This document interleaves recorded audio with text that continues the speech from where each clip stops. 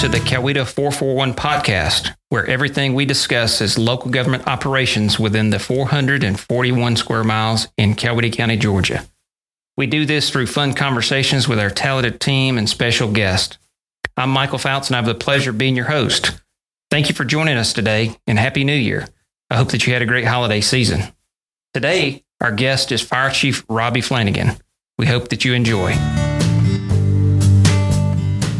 Chief Flanagan has been with Coweta County Fire Rescue for over 25 years and has been serving as fire chief since his appointment in June of 2021.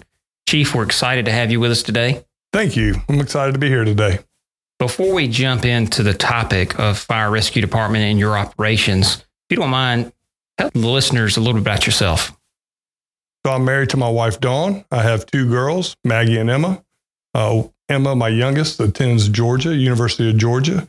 My oldest daughter, Maggie, attends Auburn at Montgomery. She also plays soccer there and graduating as a nursing degree, hopefully next December. Awesome. They took after their dad with their athletics, huh? They definitely took after their dad, but they're much better than I've ever been. So fun watching them. Academic from their mom. Academic is definitely from their mom's side. Thank goodness. We are blessed to have two very smart, very talented young ladies. Awesome. I know y'all have been involved in the community for many years, including your family, correct? Yeah, so my mom's side of the family has always been from Noonan, and my dad's side is from Illinois. But just the extended family, we've always had shops downtown. One was Mansour's on the square. Used to be Brothers also that was on the square. And then even the pawn shop that used to be on the corner on the square. So we've been ingrained in the community for a long time. Well, let's jump into today's topic, discussing fire rescue operations. I know there's a lot we can dive into. Probably we could talk about for days, honestly, with the operations of what you guys do. We could. Let's start with kind of the start of fire rescue. So we have a deep history in Coweta of beginning with volunteers here in the community, and we transitioned, I believe, sometime in the 80s or late 80s. Late 80s, early, yes, 90s. So recently you guys celebrated your 50th anniversary. 50-year anniversary from our first recorded call in Coweta. So there was actually some calls prior to, but 50 years since our first recorded call. Wow. So things have changed a little bit in the last 50 years. I would say they changed probably a lot. So kind of describe to me what the operation looks like today. I know, obviously, there's much more than just fire, right? And fire protection. We now have EMS. We have a fleet shop. We have hazmat, special ops. There's a lot of different components, but generally speaking, what does the fire rescue department look like in Coweta County today? Michael, you're right. I could talk about fire rescue 7 days a week, 24 hours a day. We have some amazing men and women that make up Coweta Fire, and it has changed a lot. Today, what we're looking at is 441 square miles of coverage, of fire coverage. You know, what it's really evolved to is we also have EMS coverage. So we run that county ambulances. And we do that to cover the whole entire county, to include the city limits. Sonoy is another big, Grantville. However, Noonan does have its own fire department, but our crews on the ambulances work with those fire units in the city together to provide that service to everyone in the countywide, and in citywide. So 441 square miles. How many stations do you guys operate? We have 15 stations. As I came through, we were starting to build station 14, then 15, then 16. People say, well, if you have 15 stations, why do you have 16 numbers? We don't have a station 13, kind of like a bad luck in the fire service, station number 13. And you also have, which we can talk about a little bit later, now a fleet shop, right? Correct. We have a fleet shop that has to oversee all our vehicles, not just the big fire trucks, but the ambulances, all our SUVs and things like that. It's quite a task. We have 4 members that work back there full time and are even respond in after hours if we need to. But it doesn't just stop there. I mean, we if you want to look at the services we do, we have a fire marshal's office that is involved. We have right now currently a fire marshal, one inspector. They are responsible for approving plans and looking at life safety and fire, working within the different county departments at the fire side of life safety to make sure everything is done correctly and follows code. We also have Coweta Cares. That is a program that helps our mental health aspect of what we respond to. A lot of people don't really realize how many of those calls they're there are, but especially during the holidays, a lot of people have those breakdowns and just need that support and that extra help. So Coweta Cares is our answer as a county to provide extra help to those citizens. So on average, Chief, a year, what does the call volume look like for a fire department? So we're on track this year to be either at 25,000 calls or maybe a little bit over 25,000 calls. What we're seeing is about a 7 to 8% increase yearly as that call volume goes up. But that's I'd say just a few years ago, it really started picking up. So we're up to 25,000 calls. And do you think that, what does that mix look like, fire versus EMS? EMS is definitely our higher call volume, and EMS wise, so that's anything from difficulty breathing, chest pains, maybe just somebody has a possible fracture or a broken bone, anything medical related that we respond to, that's almost 80% of our call volume. And that includes wrecks as well on the EMS side, correct? So we do also respond both fire and EMS to wrecks. Any type of fire, car wreck, medical call, is anything that even sometimes going out to an unknown problem, we go ahead as a county and dispatch units that away to see what the problem is. We can always turn them around if we don't need them. So for any of our listeners that may not be familiar with a firefighter, EMT, paramedic, and I know this is hard to say, but what does a typical day look like? So what is that shift, and what would you say, a typical day would look like in one of those positions? That's something else that's really changed over the years. As we've grown and the call volume has increased. Typical day to start off with, especially on the fire side, you're looking at you work every third day. So you work for 24 hours, then you're off 48. So you show up at what time? Show up at 8 o'clock in the morning, okay. Then you spend the whole day, spend the night, and then you get off. The next shift comes on at 8 the next morning. So I'm having dinner. I'm sleeping there at the station. Well, we hope we have dinner. Okay. That doesn't happen all the time, but a lot of times, yes, we do have dinner. And then at nighttime, crews are able to, we have a place for them to actually sleep. So they have a bed. They get in there, they make their bed, they can get in there. And then we have an alarm system, just like an alarm clock that goes off and tells us where the next call is and what it is. With 25,000 calls, it doesn't sound like there's time for dinner. Well, occasionally what happens is about time you get your plate fixed and you put it on the table, that's when the bell goes off. But we also know that that's our job. And the guys, they'll leave the food sitting right there and they go down to the trucks. And a lot of people don't know, we actually task our crews with responding in 60 seconds. So even coming from 911, when somebody calls 911, the dispatcher actually has 60 seconds to send that call to the correct station. And then we have 60 seconds from there to get in the truck and start moving. So the process there is we streamline as much as possible. Even though they may ask you a million questions on the phone, there are actually units that are responding while they're asking those questions. So really 2 minutes from the time the call comes in to wheels rolling. We should be moving. Yep. And you guys have equipment and technology in place where you can measure and monitor that performance? So there's actually a clock in our stations in our bay. And as soon as that call gets dispatched, that clock starts. So when those men and women jump in those trucks, they can kind of look up and they can see what that timer says and how accurate they are to be out the door in 1 minute. So during the day, let's say it's a nice sunny day, not a lot of traffic accidents, not a lot of medical calls. The crews are at the station. They're checking the apparatus, cleaning the apparatus. They have some other things to do around the station. Is that right? Training. Yeah, so crews, especially for 8 hours a day, stay very busy. So they come in the morning at 8 o'clock.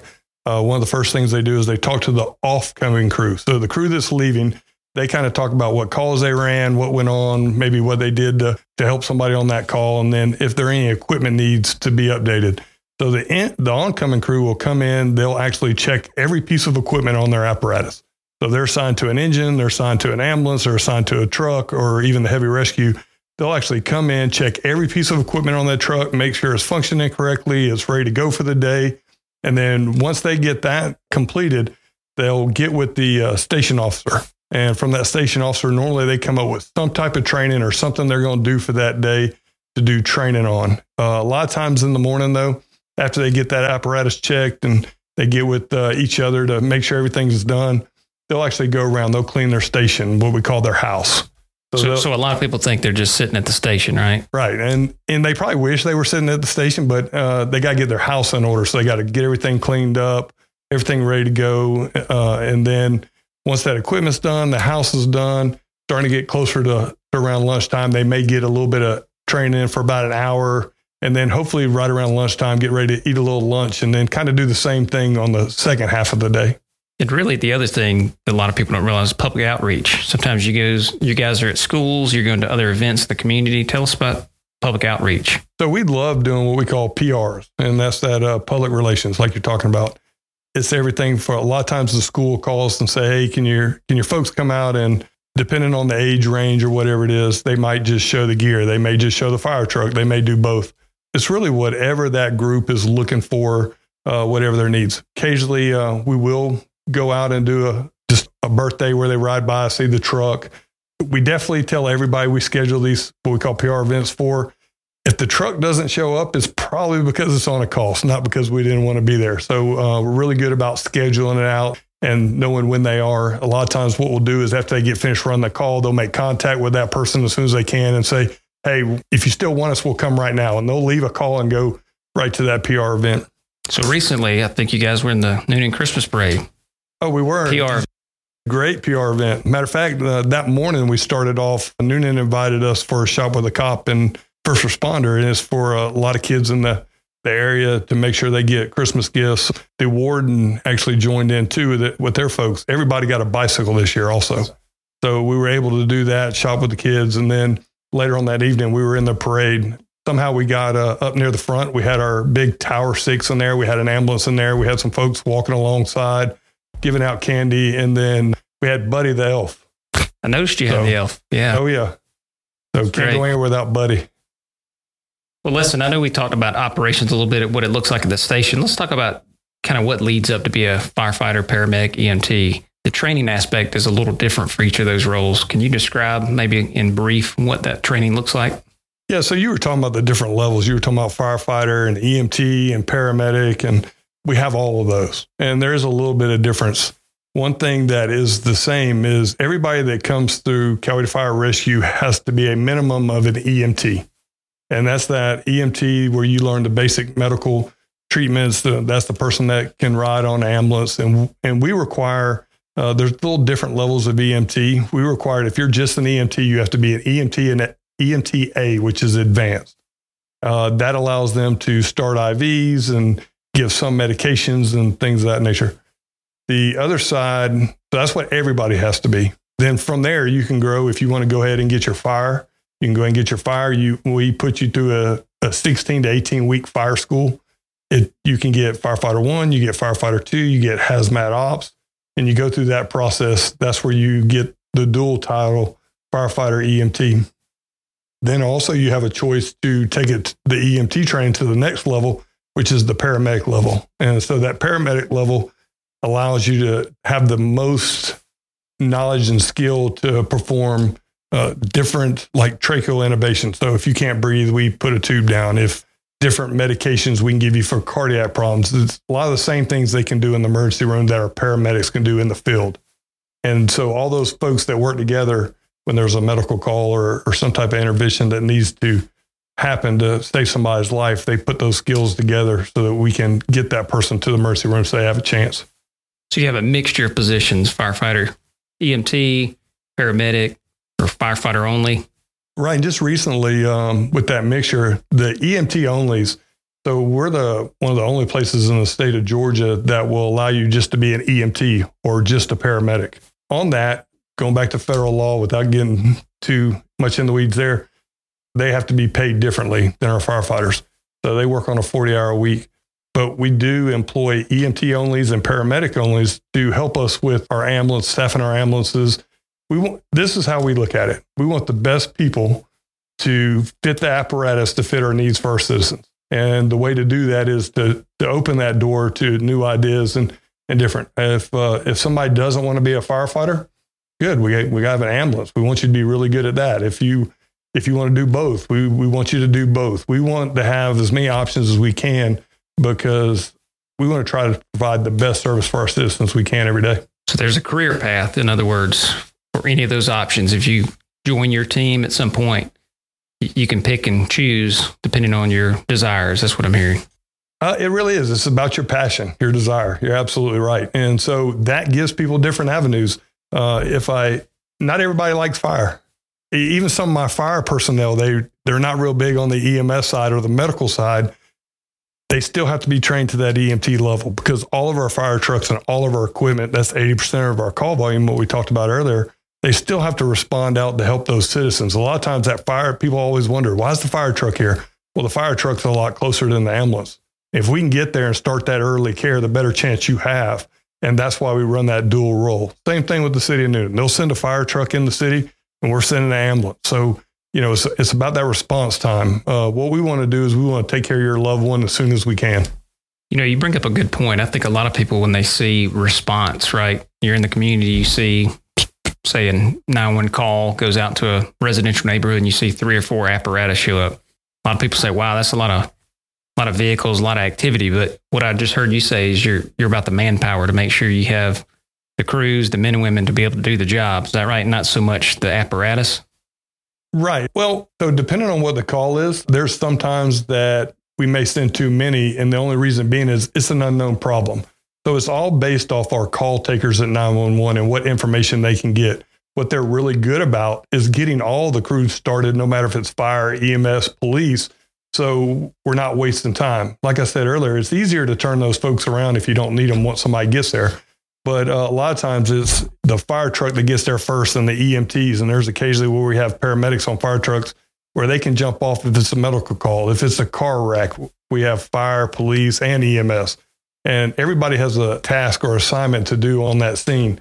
Just this morning, we had I-85, we had a car wreck, we had the interstate shut down for a little while. So it took the fire department, the ambulance to take care of the people, the police department to work the wreck, work traffic, and to shut that interstate down for it to be safe for all of our people to do that. Well, working together, if we can get that scene taken care of quickly and get it moved over to the side and get that traffic opened up, of course, the happier everybody is once it's flowing. Less complaints. A lot less complaints. Well, we've talked a lot about response. I want to go back to one thing. We talked about the men and women and the training that goes on. I think you have a EMT recruit class going on now. We currently have an EMT class going on now. We started with 23. We're down to 21. The reason we're down to 21 is because 2 of them passed their EMT test already. Awesome. And so they've completed it. So we've moved them online and they just started, matter of fact, this past Saturday. But we still have 21 left in. They're doing really well and they're about halfway through. So it's always a recruiting effort as we grow the department and continue looking for good people. So it's always a recruiting effort. And the reason being is, like you hit on earlier, we have the EMT side and the fire side. We talked about 16 to 18 weeks on the fire side. It takes 20 weeks to do the EMT training for them to come out being an EMTA. So that time frame in which it takes to take somebody from the street, give them the training that they need to become a basic EMT, and then 20 weeks, and then maybe a firefighter in 16 weeks. That's why that cycle keeps on going, because if somebody leaves tomorrow, they're gone the next day, right? And again, it takes 20 weeks to train an EMT and 16 weeks to train them on the fire side. So that's why we're always looking for staffing to keep our numbers up. To flip back to one more topic, we talked earlier about apparatus and the response side. You guys have a lot of equipment. A lot of expensive equipment. Very expensive equipment. Tell me about the funding and how you guys fund your operation from a apparatus perspective. So our administration at the fire department, to include our logistic chief, our admin director, the deputy chief. So we get together and we kind of look at the age of our fleet, and then we look at the response area, how many miles are on apparatus, and kind of what does this life look like as a vehicle. The goal is to get 10 years, and really our goal is to get 20 years out of a truck if we can. But to put that together and to fund those units, just recently SPLOST was passed. A lot of those fundings come from SPLOST, and even on the ambulance side. So with that money, it's earmarked for certain things that we have to spend it on. We tell the community, this is where your SPLOST dollars are going. So your fire fund, so if I'm a property taxpayer, the fire fund is paying for operations, your personnel and that sort of thing. And you're saying the SPLOST funds are paying for your capital purchases. Is that right? Correct. So the splosh is going to the capital of that equipment. We cannot use splosh funds to pay for personnel. So then when you get, once we knew that was taken care of and we had splosh voted back in, that lets us go back and be creative to take that fire fund and really look at personnel. So what a lot of people don't understand is personnel is probably 96% of our cost as a whole for the county, because you're looking at hiring an employee, you're looking at benefits, you're looking at training, you're looking at uniforms. There's a lot of things that go on with that fire fund just for each one of the employees. And by the way, we have right at 250 employees, Coweta Fire Rescue. That's great. Well, we're definitely thankful for SPLOST passing, as you said, last November, for the 2025 SPLOST. Yeah. I mean, it just really helps the county out as a whole. And to have I-85 coming through here and a big shopping network where people stop, buy fuel, gas, clothes, all kind of different stuff really contributes, because we run a lot of calls out on the interstate, people that don't live here. So they help contribute to some of those funds to buy some of this equipment. You know, it's just a balance of making sure that we spend those splosh dollars wisely, and we also take that fire fund and apply it. And it makes it a lot easier having both. Chief, we talked about 50 years ago and what's changed over the years since you've been here in 25 plus years. Looking forward, what do you see as an industry from fire and EMS? What do you see changing, and what are the challenges you see as a chief? So in over 25 years, it's the call volume has really changed, absorbing the EMS side of what used to be the fire department. So now we're a fire EMS based service. Or really, it's our healthcare. It's that Coweta Cares that we talked about earlier with the mental health. So to me, I think our healthcare is a little bit in trouble. We're going to be honest about it. What I mean by that is the hospitals are full. The ambulance, our ambulances stay in the street every day, just nonstop picking up people. There's several times where we may even run out of ambulances. And so you see demand as a big challenge. Demand is really tough, even right now. And I don't see it. I see it getting a little worse.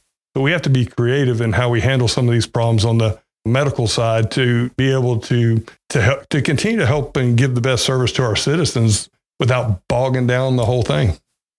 Well, Chief, as we wrap up, is there anything else that we haven't covered today you'd like to share with our listeners? Probably the biggest thing is just I'm honored to have the opportunity and humbled to have the opportunity to be the fire chief. As we talked about earlier, I've been in Coweta County and Noonan for a long time. My family's been here even longer. Really do care about these citizens, and this is my passion. This is what I love to do. There's nothing like when that bell goes off and you go out there and you look at somebody in their eyes and they're in a really bad car wreck and you're having to use the jaws of life to cut them out, or their loved one is really hurt and maybe they're having a heart attack and you're taking care of them. The things that we can do today to help these people, that's what it's about. It's the holiday season all year. It's us coming out when you have the worst problem you ever had, and we're there to help try to fix it. And it's the teamwork, and it doesn't matter who you are, where you're from, where you live. It's just you're coming out to provide that caring and that compassion to help somebody to try to make their day just a little bit brighter. And that's what I'd say all of our men and women at Coweta Fire strive to do every day. And it makes me proud to be their leader. You've done a great job. We appreciate the leadership you provide and all that your team does. As you said, we're fortunate to have over 260 plus members serving the community each day, 15 stations, 9 ambulances, a lot of programs, Coweta Cares, SWAT Medic program, Fire Marshal's Office, Fleet. There's a lot that's going on each and every day. Again, thank you for joining me today, for being on the podcast. I want to thank our audience for tuning in, and I want to also invite you to check out the Fire Rescue Department website or reach out to the chief if you have questions or if you have a function that you're interested in the fire department showing up for. We'll put the contact information in the show notes. We'd love to come out. I would like to let our listeners know, hey, if you want to come by the fire station, please come by. Just knock on the door. If we're not there, we're probably on a call. Call headquarters. If you have any questions, you can visit our website. Ask that. We want you to come by. You're part of the community. We're part of the community. We're a big team. Just come see us. Love to have you. As always, if you have ideas for future topics, please send us an email to podcast@coweta.ga.us or reach out to us on social media. Also, be sure to subscribe to the Coweta 441 on Buzzsprout, Apple Podcast, Amazon Music, or Spotify. That's all today on the Coweta 441. The Coweta 441 is produced by Kathy Wicke, edited by Chuck Lofton, music by John Hensley and Patrick Thompson, and the graphics designed by Zach Mapp.